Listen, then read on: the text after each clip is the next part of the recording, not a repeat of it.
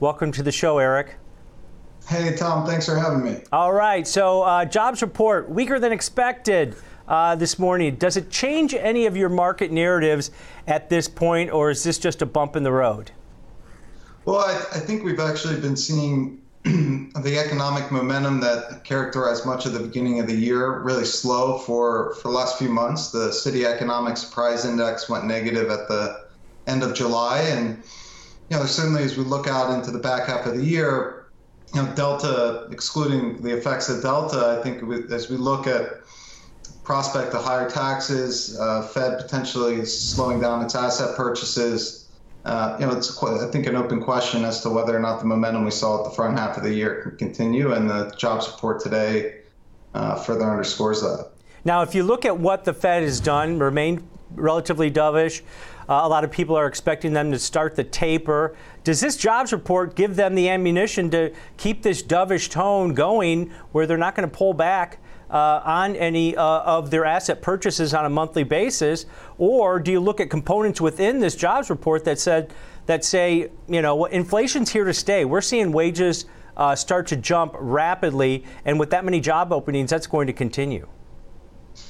I think the question is really, is inflation going to force their hand? The Fed has remained steadfast that this inflationary pressure we're seeing is transitory, and that a lot of it has resulted from bottlenecks we've seen in the supply chains of big industrial complex. But just this week we've seen auto manufacturers continue to shut down plants, and these bottlenecks certainly remain. And whether or not this is transitory, we've seen the supply chain takes a long time to adjust to get through these bottlenecks. Supply is very inelastic, and so the question is whether or not the Fed can fly in the face of some big inflation numbers if we still are hanging around a 5 handle on CPI and PPI continues to creep up as well.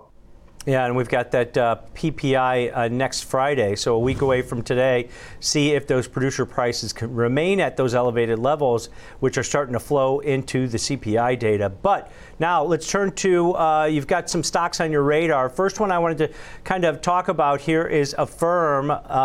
Stock jumped over 40% since announcing its partnership with Amazon.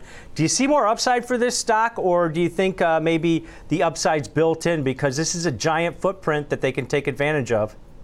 Yeah, I do. I think we'll have to see, and we'll get some more guidance from both Amazon and Affirm as to the details of how this is rolled out and the execution around it. But certainly one of the reasons just a few months ago on the show we were talking about Affirm was their platform has some really great partnerships, whether it be Spotify or Peloton when they first went public. Amazon being a behemoth, really I think the market could be underappreciating potential for this deal.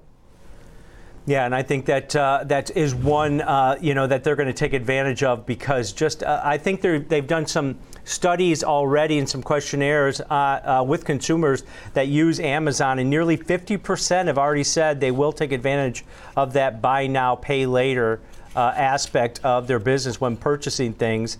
But another company that you've got your eye on is semiconductors, which is at an all-time high. I believe the name of it is, if you can help me out here, Eric. Yeah, On Semiconductor. I'm reading a teleprompter here, Eric, and it says On Semiconductor. ON is the ticker symbol. Go ahead.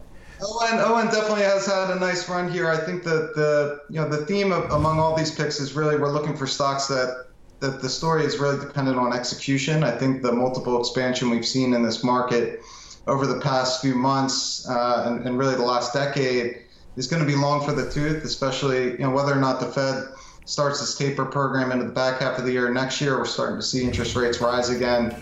We want to focus on names like ON that can really drive their multiple and their earnings higher at their execution. And ON has a proven veteran at the helm in Hassan El-Khoury, who at his last job turned around Cypress Semi and sold it to Infineon for a nice premium. We think he can do the same here. Yeah, and another name that you've got your eye on here is Discovery. The stock got caught up in the Reddit meme craze earlier this year, but back down under $30 a share. Why do you like this company as they try to expand into that streaming space? Well, this is all about the merger with the Warner assets that are coming out of AT&T. I think it's been well publicized that AT&T did a poor job running those assets. You combine the Warner assets with Discovery, and all of a sudden you have a scale player that can rival Disney and Netflix in streaming. Time Warner is a standalone, traded at a premium to Discovery, and Discovery, since the merger's been announced, has actually seen its multiple creep lower.